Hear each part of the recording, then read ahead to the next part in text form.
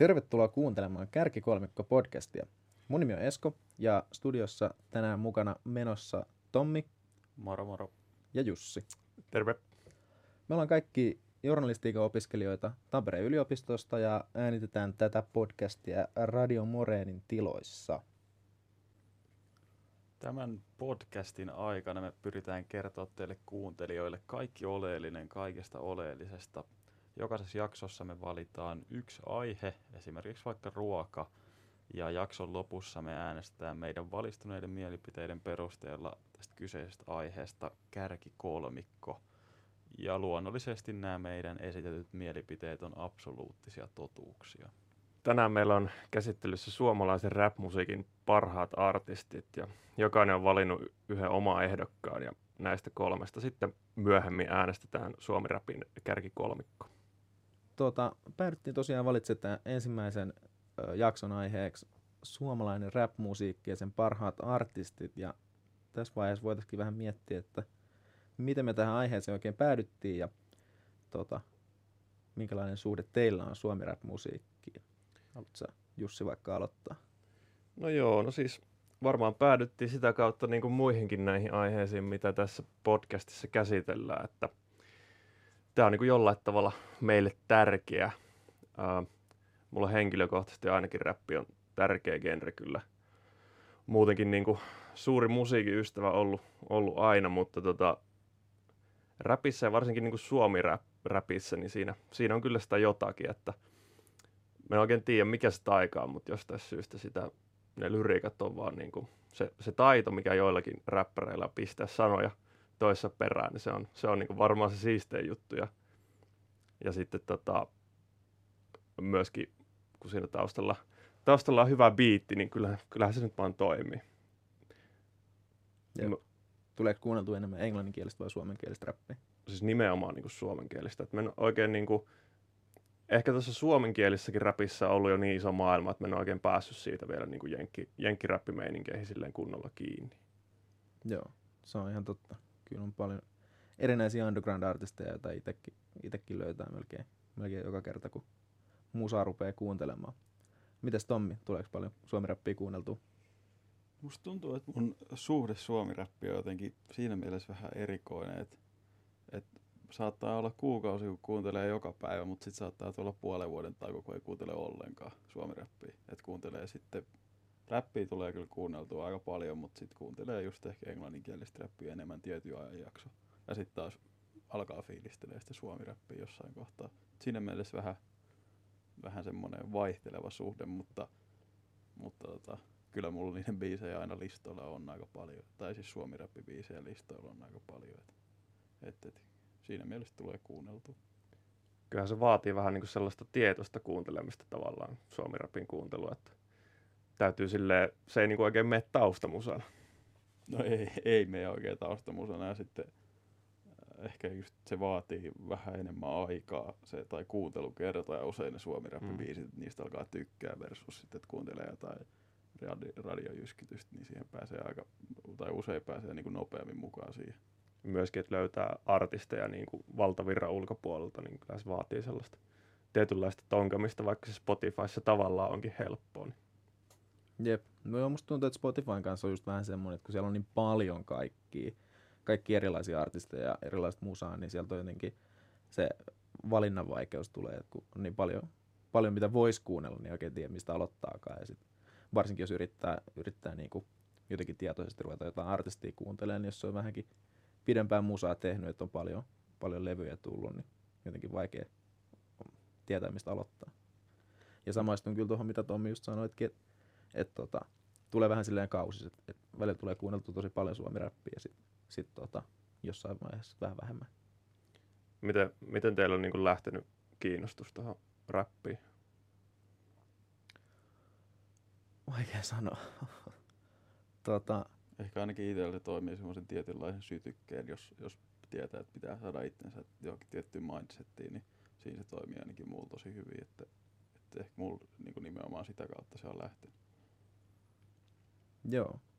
Ehkä vähän samanlainen ja sitten kun mä nuorempana kuuntelin aika pitkälti vaan rockia ja niinku tollaista sen tyyppistä musiikkia ja sitten jossain vaiheessa löysin Ysärin kultaiset klassikot niin kuin englanninkielisestä rap-musiikista ja sitä kautta sit päätyin ehkä kuuntelemaan myös suomi-räppiä enemmän.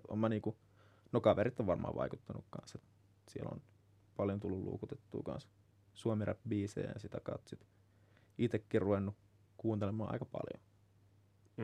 Silleen se varmaan monesti menee, että joku kaveri soittaa, tai silleen se varmaan itsellä ainakin mennyt, että ensimmäisiä kosketuksia on ollut se, että joku kaveri on soittanut niin räppiä tai jotakin muutakin genreä, mutta soittanut jotakin biisiä ja sitten on ollut silleen, että vittu, tämähän kuulostaa oikeastaan aika hyvältä.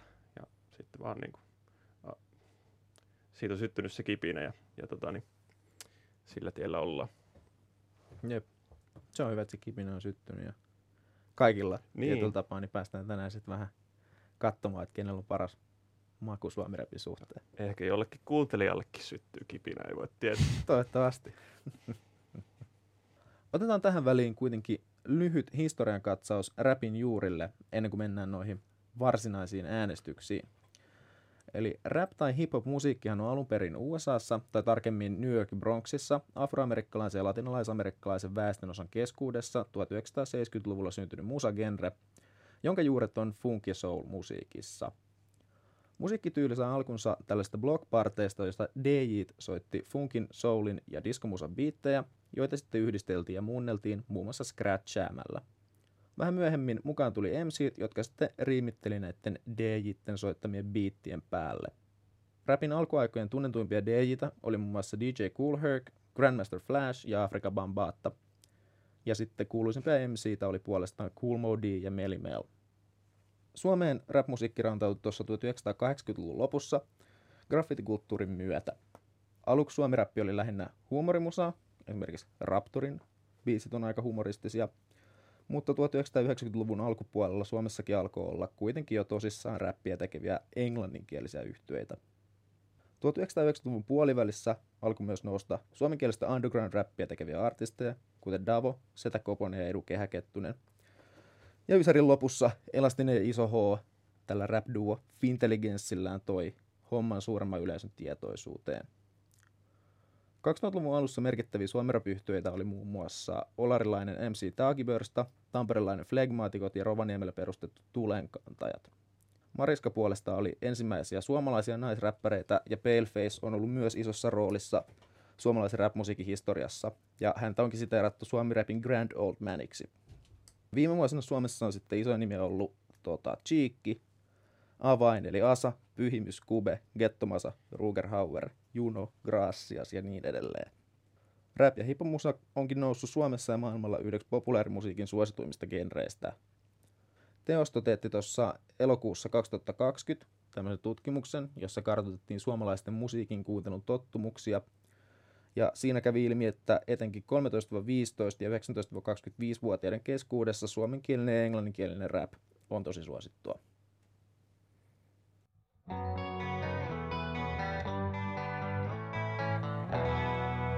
No niin, nyt on historiakatsaukset sitten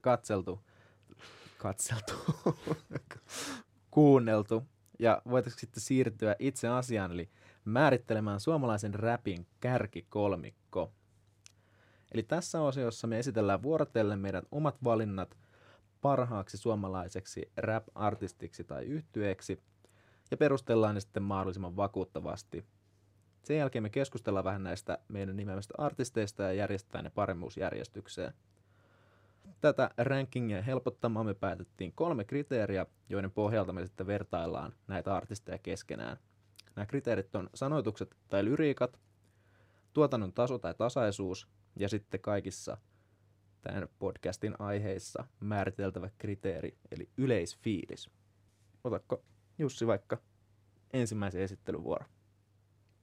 Joo, kyllähän tämä vaikea valinta tietysti oli, että minkä tähän päättää, että jos nyt mietitään niin kuin kaikkia aikoja Suomi-räppäriä. Tämä voi ehkä kuulostaa nyt vähän ilmeiseltä, mutta Pyhimys, eli Mikko Kuoppala. Tässä vaiheessa varmaan kaikki suunnilleen jo tuntee, että kuka on Pyhimys. Vain elämät sun muut. Joo. Hirveä niin kuin suosio kasvu viime vuosina. Jotenkin se on jännä, koska Pyhimys ei ollut, niin kuin, ei tarvitse kauhean montaa vuotta mennä taaksepäin, niin Pyhimys ei ollut vielä mikään niin kuin kauhean iso artisti. Se oli tosi kova niin kuin UG-artisti, mutta ei sillä oikeastaan ollut soolokeikkoja, tai jos sillä oli, niin ei siellä ollut niin kuin ihan hirveästi porukkaa, kun nyt se vetää silleen niin kuin tyyliin stadionit täyteen. En tiedä, onko sillä ollut stadionkeikkaa, mutta kuitenkin niin kuin siinä mittakaavassa. Niin, ja On Def ainakin Brothers tulossa taisi olla stadionkeikka. Hartwell Areenalla. Niin, kyllä. Mutta siis Pyhimys, no tietenkin sen takia, että ne biisit on vitu hyviä. Ne lyriikat on niinku nerokkaita, niin kuin Anssi Kelakin tuossa vai elämässä taisi sanoa, että hänen mielestään niinku Suomen ehkä kaikkien aikojen paras lyyrikko. Niin kyllä sitä niinku pakko, jos nyt ei ihan sille 100% vielä lähde tohon niinku mielipiteeseen, niin kyllä sitä on pakko kompata jonkun verran.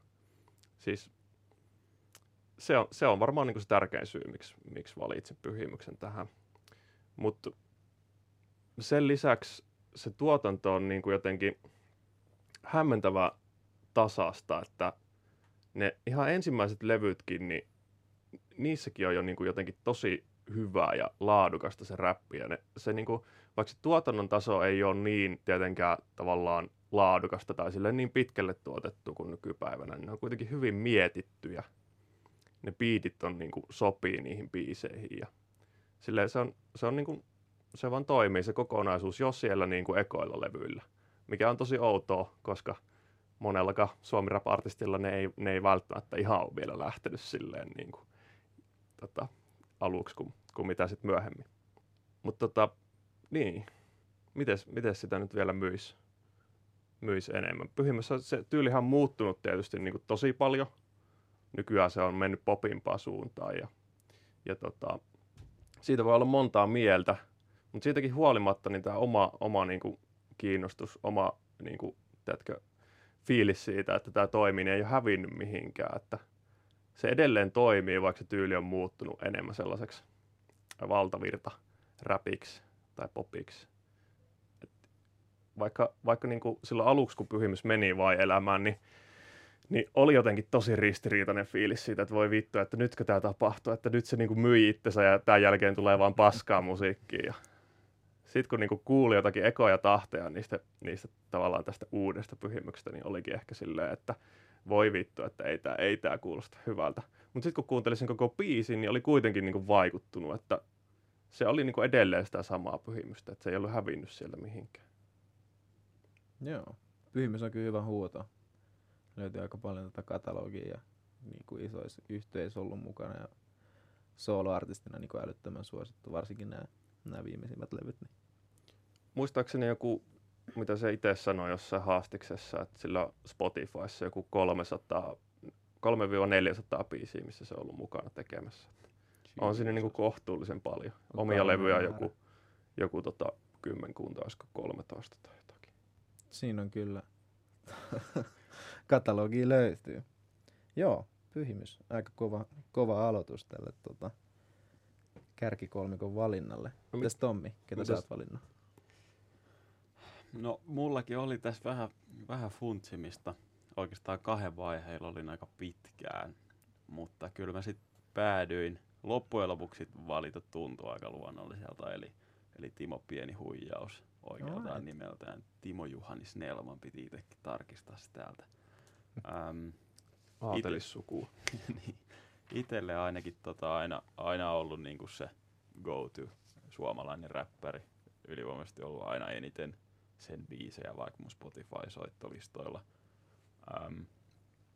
Ja ehkä just niinku vähän mitä Jussi tosta Pyhimyksestäkin sanoi, että semmonen tietynlainen tuotannon tasaisuus ehkä itsellä ainakin iskee siinä eniten, että mulla ei oikeastaan ole ollut siltikin mitään semmosia yhtä tai muutamaa tiettyä biisiä, mitä mä kuuntelisin ylivoimaisesti eniten sen tuotannosta, vaan se on ainakin itselle ollut aika lailla se sama, että mitä sieltä laittaa, että sieltä suurin piirtein tietää, mitä tulee ja itse on ainakin aina tykännyt siitä. Totta kai ehkä vähän sama juttu kuin Pyhimyksellä, että aika harvoin nämä sen biisit, mitä niinku kovin iloisia on. Että kyllä se aika usein niinku tietyllä tavalla melko synkkää on, mutta välillähän ehkä sitäkin musiikkia tarvitsee. Ja sitten totta kai, jos nyt miettii niinku suomi-räppiä genrenä, niin kyllä mä niinku koen, että se on ollut niinku aika niinku ura-uurtaja siinä mielessä. Muistaakseni jossain biisissä itsekin laulaa, että Rähinä Recordsin kantava voima. Ja sitä se todellakin on, että tietty nyt niinku viimeisin vuosin se pitää myöntää, että eihän sieltä juurikaan mitään tullut. Et tänä vuonna taisi yksi biisi tulla ja sitä ennenkin oli monta vuotta taukoa, kun joka vuosi odotettiin, että nyt se albumi tulee, mutta ei sitä ikinä ole tullut. Mutta toisaalta se on sitä ennen ehtinyt tehdä aika paljon, et en mä koe sitä välttämättä ongelman, että kyllä sitä musiikkia sieltä on tullut ihan tarpeeksi.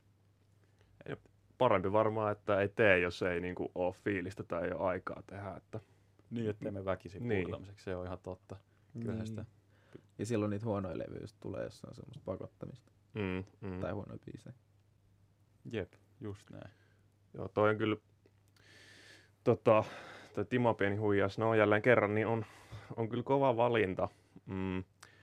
En ole itse niinku kuunnellut sen tuotantoa silleen, että olisi jotenkin niinku kahlannut sitä läpi, että millaista tämä nyt on, mutta kyllähän se nyt tietenkin on kova. Jos suomi-räppi on kuunnellut, niin onhan se nyt tullut vastaan väkisinkin. Ja tietysti siellä Pyhimyksenkin kanssa yhteislevy Arvoitus koko ihminen, niin onhan se niinku sellainen suomi-räpin klassikko, näin voisin tässä julistaa.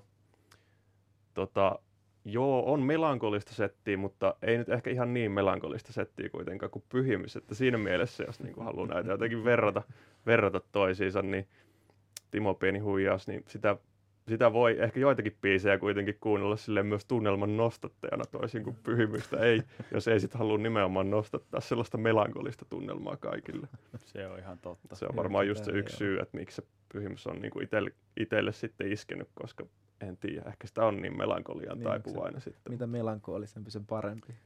Kyllä se ainakin joskus se on ollut näin, mutta ehkä niin kuin nyt vielä tähän samaan syssyyn, niin ehkä nykyään kaipaisi välillä jotakin positiivistakin johonkin väliin, niin se voisi olla vaikka Timo Pieni Huijaus. Se on joo. Timo Pieni Huijaus, kova huuto kyllä kans. Itellekin just, ei ole ihan niin paljon tullut kuunneltua, mut just sen verran, että tietää kyllä mikä on homman nimi sen suhteen. Ja kyllä sielläkin aika kovin meriittejä löytyy. Kun nyt tuosta positiivisemmasta asenteesta ja iloisemmasta musasta oli puhetta, niin meikäläisen valintahan sopii ihan täydellisesti tähän muottiin. Eli mä oon valinnut tänne Ex-Tuuttiksen, eli aikaisemmin tunnettu Tuutti Mörkönä oikealta nimeltään Aaro Teikari. Ja Tuuttishan on oikeastaan melkein joka biisi aika humoristinen ja lyriikat tosi nerokkaita, nopea flow, paljon hyviä riimejä ja ehkä vähän semmosia odottamattomiakin, että tulee vähän semmoista curveballia aina välillä. Kuuntelija joutuu olemaan, että tekee tällainen juttu. Tuli mieleen, että jos Pyhimys on niinku nykypäivän Juise, niin ehkä Tuutti Mörkö voisi sitten olla nykypäivän Junnu Vainio. Tai jotakin sellaista. Hyväksytään tää. Osaa kirjoittaa, mutta huumori löytyy. Jep. Ja niin, ja huumori löytyy, mutta niinku, mä muistan mikä biisi se on siitä tokalta levyltä Kromihampaalta. Se laulaa, että tää ei ole huumorimusaa. Sitä se ei kuitenkaan oo, vaikka aika hauskaa onkin. Mutta joo, mun mielestä Tuuttis niinku ehdottomasti sanavarasto ja riimittelyn puolesta niinku ihan Suomen parhaimmisto, ellei paras. Tuotannosta 3 soololevyä tullut, niin kuin Tuutti Mörkö ja Ex-Tuuttis nimillä. Mun mielestä kaikki aika hyviä. On totta se eka levy Suomen virallisen albumlistan 3. Kromihammas 1.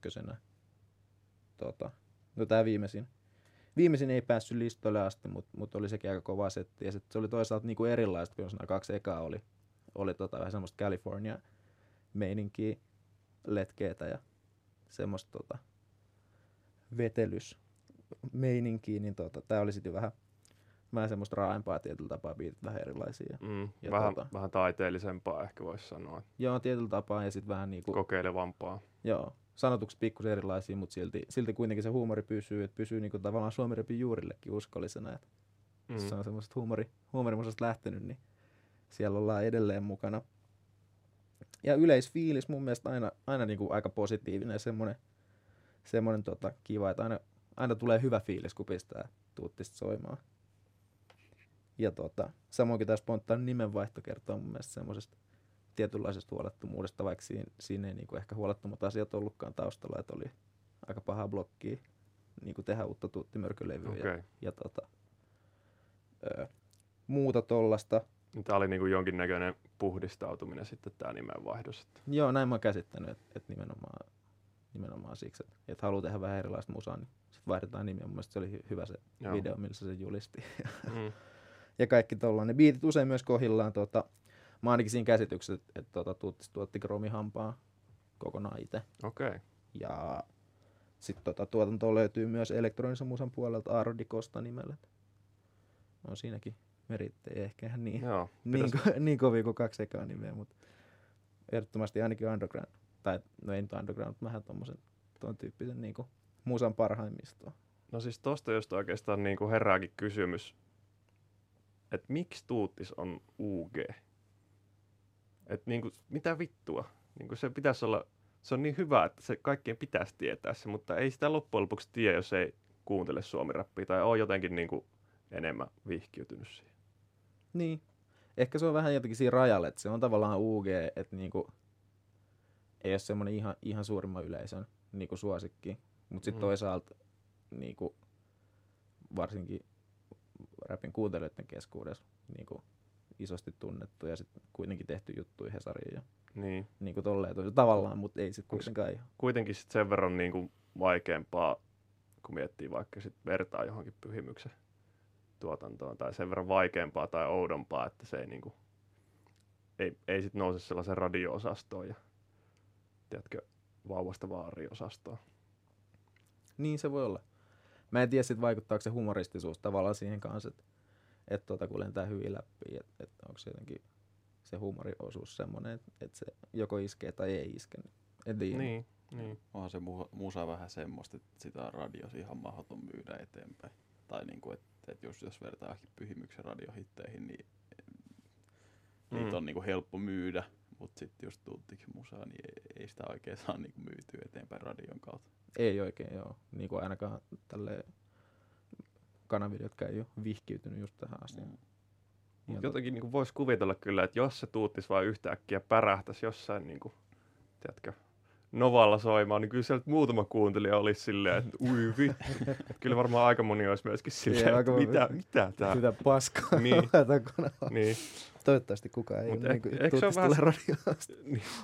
Ehkä se on vähän silleenkin, että huumorimusiikilla on ylipäätään niin kuin vaikea päästä valtavirtaan, koska ei tule oikeastaan mieleen sellaisia, että niin kuin, no niin.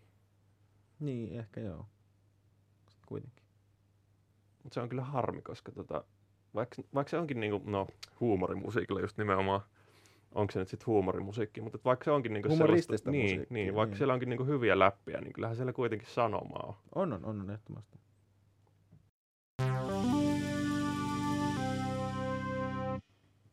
No niin, on tullut aika valita Suomi-rapin kärkikolmikko.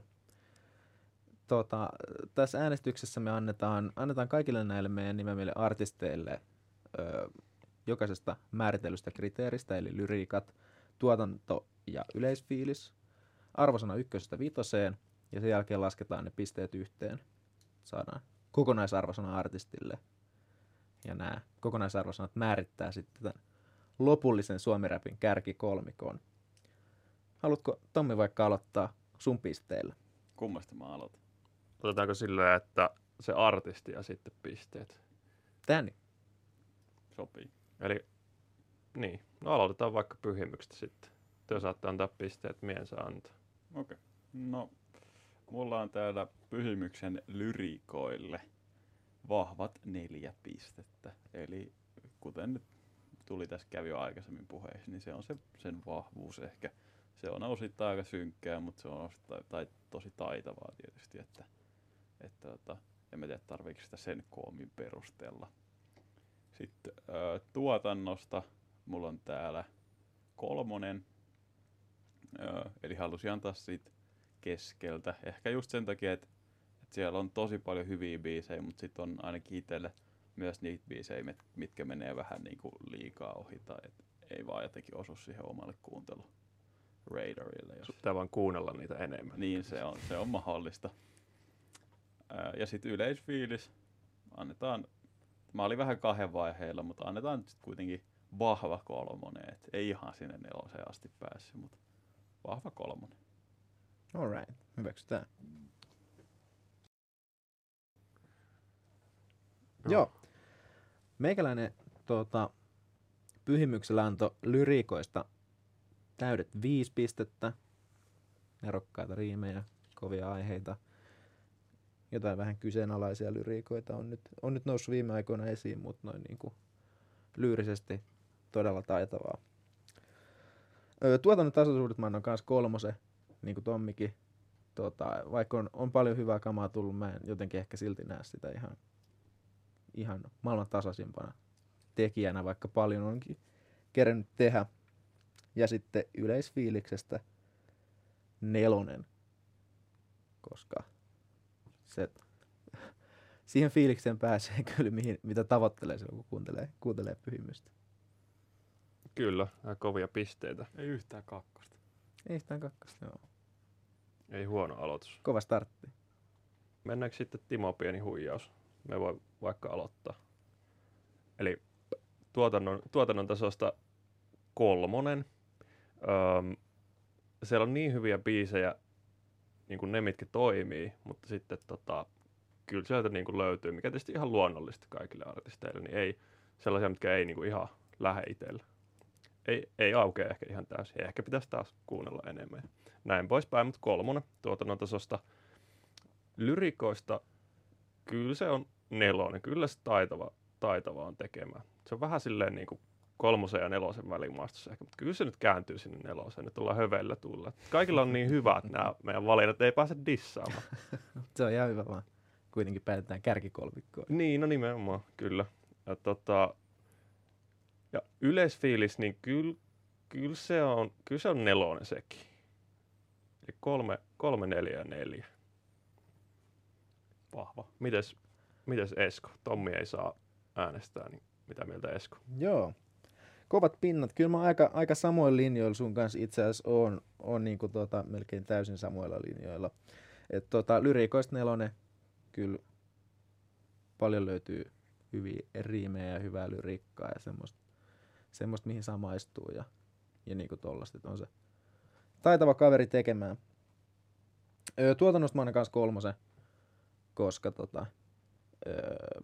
musta tuntuu, että mulle siellä on enemmän vähän semmosia hit-or-miss-biisejä, että jotkut on tosi hyviä, jaksaa kuunnella, toista jotenkin semmosia, että ei sit iske niinku ollenkaan, mutta 3 kuitenkin hyvä arvosana, pääosin aika tasasta tekemistä, niin meen sillä nyt sitten. Ja yleisfiilistä, joo, annan itse asiassa ihan samat pisteet kuin Jussi äsken, että yleisfiiliksestä 4 kanssa. Että on siellä jälleen kerran, niin kyllä siihen TPH-fiilikseen pääsee, kun niitä biisejä kuulee. Ja on siis semmoinen oma meininkinsä ja tunnelmansa. Aika tasaväkistä siis toistaiseksi. Joo. Sitten tuuttimörköä. Tommi. Joo, mä voin aloittaa. Mä en tiedä, tuleeko tää teille yllätyksen, koska mä en itse asiassa ennen tätä nauhoitusta tästäkään teille sanonut, mutta tuuttimörkö on ollut mulle aina ainakin todella raskas ja vaikea kuunnella. Mitä vittu? Hyvä kun et sanonut. Et ois päässyt tekemään. Mä olisin vaihtanut sen valinnan. Mä en tiedä, onko mä sit niinku liian mainstream-kuuntelija, mutta se on ollut mulle jotenkin todella raskas aina. Mutta aloitetaan nyt näistä hyvistä puolista siinä. Eli siis kyllä se täytyy niinku myöntää, että jos niinku miettii puhtaasti lyriikkaa sanotuksena, niin onhan se tosi nokkelaa. Ja kun ne just on vähän humoristisia ne biisit, niin jos miettii puhtaasti sanotusti, niin kyllähän mä annan siitä 3. Ihan solidi 3. Mutta sitten mennään tuotantoon. Niin kuin mä sanoin, se on ollut mulle tosi vaikea. Usein jos on ollut jossain illaistujaisissa on kuullut sitä, niin on pyytänyt, että voitteko sitä vaihtaa. Tämä ei nyt yhtään iske. Karveen paljastuu tässä vaiheessa. Kyllä mä toisaalta ymmärrän, että se ei välttämättä ihan joka tilanteessa. Joo, todellakin. Niin se on just se, että en mä tiedä, mä en ole vaan kuunnellut ehkä tarpeeksi semmoista musiikkia, mutta mä en vaan niinku osaa ainakaan vielä nauttia siitä. Niin mä annan tuotannosta 2. Okei. Ja no osaatte päätellä, että yleisfiilis ei ole kovin korkea. Mä oon brutaalilla tuulella, niin mä annan 1. Oh! Saman tien pohja, mutta aika paha. Nopeat perustelut, minkä takia tuuttiverkko on raskas kuunneltava? No, ehkä just sen takia, että kun mä jotenkin tykkään siitä, että on semmoinen tietynlainen ennalta-arvattavuus. En mä tiedä, onko liian mukavuudenhaluinen ihminen. Se on ehkä ihan totta, ymmärrän, että muutenkin kun mä kuuntelen musiikkia, niin mulla on tosi pitkälti aina ollut ne samat tyypit. Mä oon siinä myös vähän tylsä, että mä kuuntelen niitä samoja artisteja. Pitkälti jopa saata välillä kuunnella samoja biisejä. Että mä oon tosi huono niin etsiä uutta musiikkia itselleni.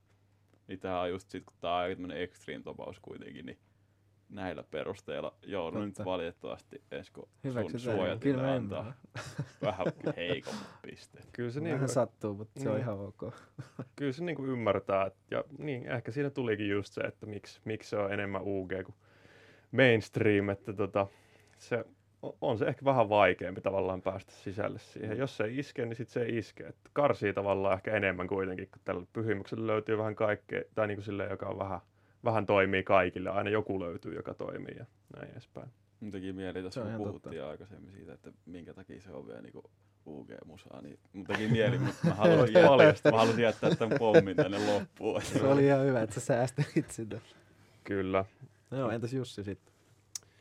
No tässä nyt niinku tämän tylytyksen jälkeen niin vittu ihan erilaisilla linjoilla, että mistähän tästä nyt lähtisi liikkeelle siis. Kyllä niinku Suomi-rapin ystävänä, niin lyrikoista on pakko antaa 4. Kova. Ei tule silleen mieleen tavallaan vastaavaa, jolla olisi just sitä nokkeluutta ja niinku sellaista sanavarasta ja sellaista flowta, että ehkä sitten Kriklock on niinku lähellä sitä, että niissä on jotakin kuitenkin samaa siinä tyylissä. Mutta Totta, ja on ne paljon tehnytkin yhdessä. Niin, kyllä. Ja varmaan sitäkin kautta tullut niinku sitä samanlaista fiilistä, mutta tuotannon tasosta, niin levyjähän ei ihan hirveästi ole, mutta ne mitä on, niin ne on kyllä hyviä. Kyllä ne niinku toimii. Kyllä mä annan 4. Ehkä se uudempi niinku se tämmönen kokeilevampi setti ei ole ihan niin hyvin uponnut, mutta kyllä se 4 on enemmän kuin 3. Mutta yleisfiilisän Tuuttiksella, niin sehän on 5. Ei. Siitä ei pääse mihinkään. Aika eri linjoilla. Tästä mentiin pohjamudista. Niin, sieltä tuli 1 ja 5 nyt yleisfiiliksestä. Hyvä. Se on hyvä, että tässä semmoista harmaata tasapaksua. Se on totta, joo. Niinpä. Tässä pitääkin saada joku listaa aikaan, niin on hyvä, että meillä on samaa mieltä kaikesta. Niinpä. Onko kaikki pisteet annettu? Joo. Taidetaan olla. Aletaan laskea niitä. Kärkikolmikko. No niin, pisteet on nyt laskettu, äänet annettu. Jussi, meidän virallinen ääntenlaskija. Hyvää iltaa. Kerrotko meille Suomi-rapin kärkikolmikon? Aloitetaan pohjimmaisesta. Joo, tää pohjimmainen olikin tää mielipiteitä jakava Tuutti Mörkö. Ai, tietenkin. 19 pistettä yhteensä. On se kuitenkin pronssimitali. No niin joo, pronssi voitetaan. Se on pronssimitali ja sitten sitä seuraavana Pyhimys 22 pistettä, mutta mitä ihmettä Timo Pieni huijaus, myös 22 pistettä. Okei. Oh, no. Mielenkiintoinen kilpailuasetelma. Mä ehdottaisin, että me ratkaistaan tää rehdillä kivipaperi-sakset ottelulla. Koska se jos mikä on niinku objektiivinen tapa selvittää. Ehdottomasti saada absoluuttinen totuus. Yhdestä poikki. Eli meikä artisti Pyhimys ja Tommi artisti Timo Pieni huijaus. 3. 3. Yhdestä poikki. Mä voin laskea teille. Noniin. 1, 2, 3. Ja se on yhdestä Pyhimys. Jussi voittaa saksilla Tommin paperia vastaan. Kyllä tää on varmasti just se tapa, millä Pyhimys olisi halunnut voittaa. Mä luulen, että tälleen kaikki palkinnot jaetaan.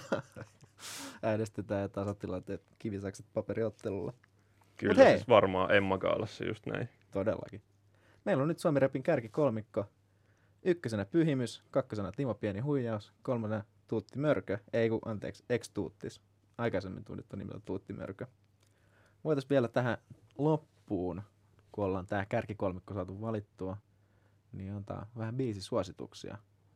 Aloittaako vaikka Jussi, kun tämän kilpailun nyt kärkisijoille pääsi? Voitin tämän kilpailun. Voitin tämän kilpailun. Yhdessä Pyhimyksen kanssa voitin. Paras Suomi-rap musiikkimaku. Niin, paha paikka antaa nyt sille yhtäkkiä biisisuositus, kun olen ensin julistautunut, että tässä on nyt kaikkein paras Suomi-rap-artisti ja näin, mutta suosittelen kyllä, että kuuntelette niinku useampaa levyä Pyhimykseltä ja sieltä alkupäästä niin Paranoid ja Paranoid 6, Paranoid 13 nimistä kappaleet esimerkiksi. Ja sitten Medium-levy kannattaa kuunnella kokonaisuudessaan, mutta sieltä esimerkiksi ensimmäinen biisi 0 ja lopetusbiisi Nyt. Sitten uudemmasta tuotannosta, niin toi Saimaan kanssa tehty yhteislevy ainakin itselle iski kyllä aika paljon. Saaret ovat alkaneet kiehtoa minua -niminen kappale esimerkiksi, tiedättekö? Saaressa ystävä ja niin edespäin. Täytyy kuunnella, mulla se jäänyt vähän jotenkin Sitä kannattaa hyllyyn vielä se kyllä katsoa sitä levyä. Sellaisilla pääsee alkuun. Siinä on ihan hyvä kattaus. Joo. Entäs Tommi? Toinen sija tiukalla taistolla. No semmonen klassikkobiisi on semmonen Tee mitä pitää, se kannattaa ehdottomasti kuunnella. No. Se oli ehkä itsellä se eka TPH-biisi, mihin silloin tykästy. Sitten toinen, josta on aina tykännyt, niin Varjoon jää. Vähän semmonen, tai itse asiassa aika synkkä biisi, mutta mun mielestä tosi makeasti tehty ja tosi hieno. Ja sit kannattaa ehdottomasti kuunnella, kun 2020 eli viime vuonna tuli single Kaatunut puu, joka tää oli siis TPH:n comeback monen vuoden jälkeen, niin se kannattaa kuunnella. Ja sitten tähän jaksoon sopivasti, mä en ole ihan itse asiassa muista, että kumman biisi se niinku virallisesti on ja kumpi siinä fiittaa, mutta TPH ja Pyhimyksen Mies ja biitti biisi on todella hyvä. Se kannattaa ehdottomasti kuunnella. Se on siltä niiden yhteislevyltä, niin en kyllä ole ihan varma, että onko niistä kumpikaan se niin varsinainen solisti vai molemmat on ehkä niin, sama-arvoisia, mutta tästä voi sitten joku räppipää laittaa meille vihasta palautetta, jos haluaa. Se ei ole ehkä nyt se olennaisin pointti, mutta se on hyvä biisi kyllä, ja hyvä levy. Joo. Sieltä tuli kans kyllä hyviä suosituksia. Meikäläinen voisi ex-Tuuttikselta suositella ainakin ekalta levyltä, eli On totta -levyltä Pitkät vitut blogosfääriin. Se on mulle iskenyt. Se on... Tommi pyörittelee päätä. Sieltä ei voi suositella yhtään mitään. Älä nyt, kun mä annan kanssa suositukset. Haluatte päin. Hei, se kuuluu tähän ohjelmaan, että kaikki saa sanoa. Jos haluat hedarin, niin kuuntele niin. Älkää kuunnelko Tommin Tommia, mikki. kuunnelkaa ex-Tuuttista. Joo, ekalta levyltä Pitkät vitut blogosfääriin. Tokalta levyltä. Mä oon Tuutti, se on ihan hauska kertomus. Ja Kultainen linna, ehdottoman hyvä biisi. Sitten no just itse asiassa kun tulin tänne äänittämään, niin kuuntelin vähän uusinta levyä ja sitten tää Donatello, eli ÄO-täydet, on kova. Ja itse asiassa on nyt ihan tänäkin vuonna pari singleä julkaistu, joista Gangsta käppään on meikällä ainakin semmoinen, mistä diggailin kovasti tänä vuonna. Mä muuten Caliin on kyllä niinku oma suosikki Tuuttiksi. Se on kans hyvä. Se on tosi hyvä tuotannosta. Näin. Näillä pääsee kuuntelijat ainakin alkuun, jos ei ole aiemmin tuttu. Niitä kannattaa kuunnella. Ja sit kannattaa kuunnella Gridlockia ja Evilstöitä ja Aivovuotoa ja Laineen Kasperia. Siinä on paljon hyviä ehdotuksia kyllä jo. Jos ei nää riitä. Kaikkea muuta kannattaa kuunnella paitsi Tuuttista. Varsinkin Tuuttista kannattaa kuunnella. Mä ottaisin tätä huutelua Tommilta enemmän, jos ei olisi hävinnyt just sitä ratkaisevaa kamppailua. Siinä oli ensimmäinen jakso Kärkikolmikko podcastia. Kiitos paljon kuuntelemisesta ja hypätkää taas ensi kerralla messiin, kun me päätetään kauhuleffojen absoluuttinen kärkikolmikko. Mun nimi on Esko. No Jussi. Mä oon Tommi. Kuullaan taas ensi kerralla. Morjens. Moro. Moro. Kärkikolmikko.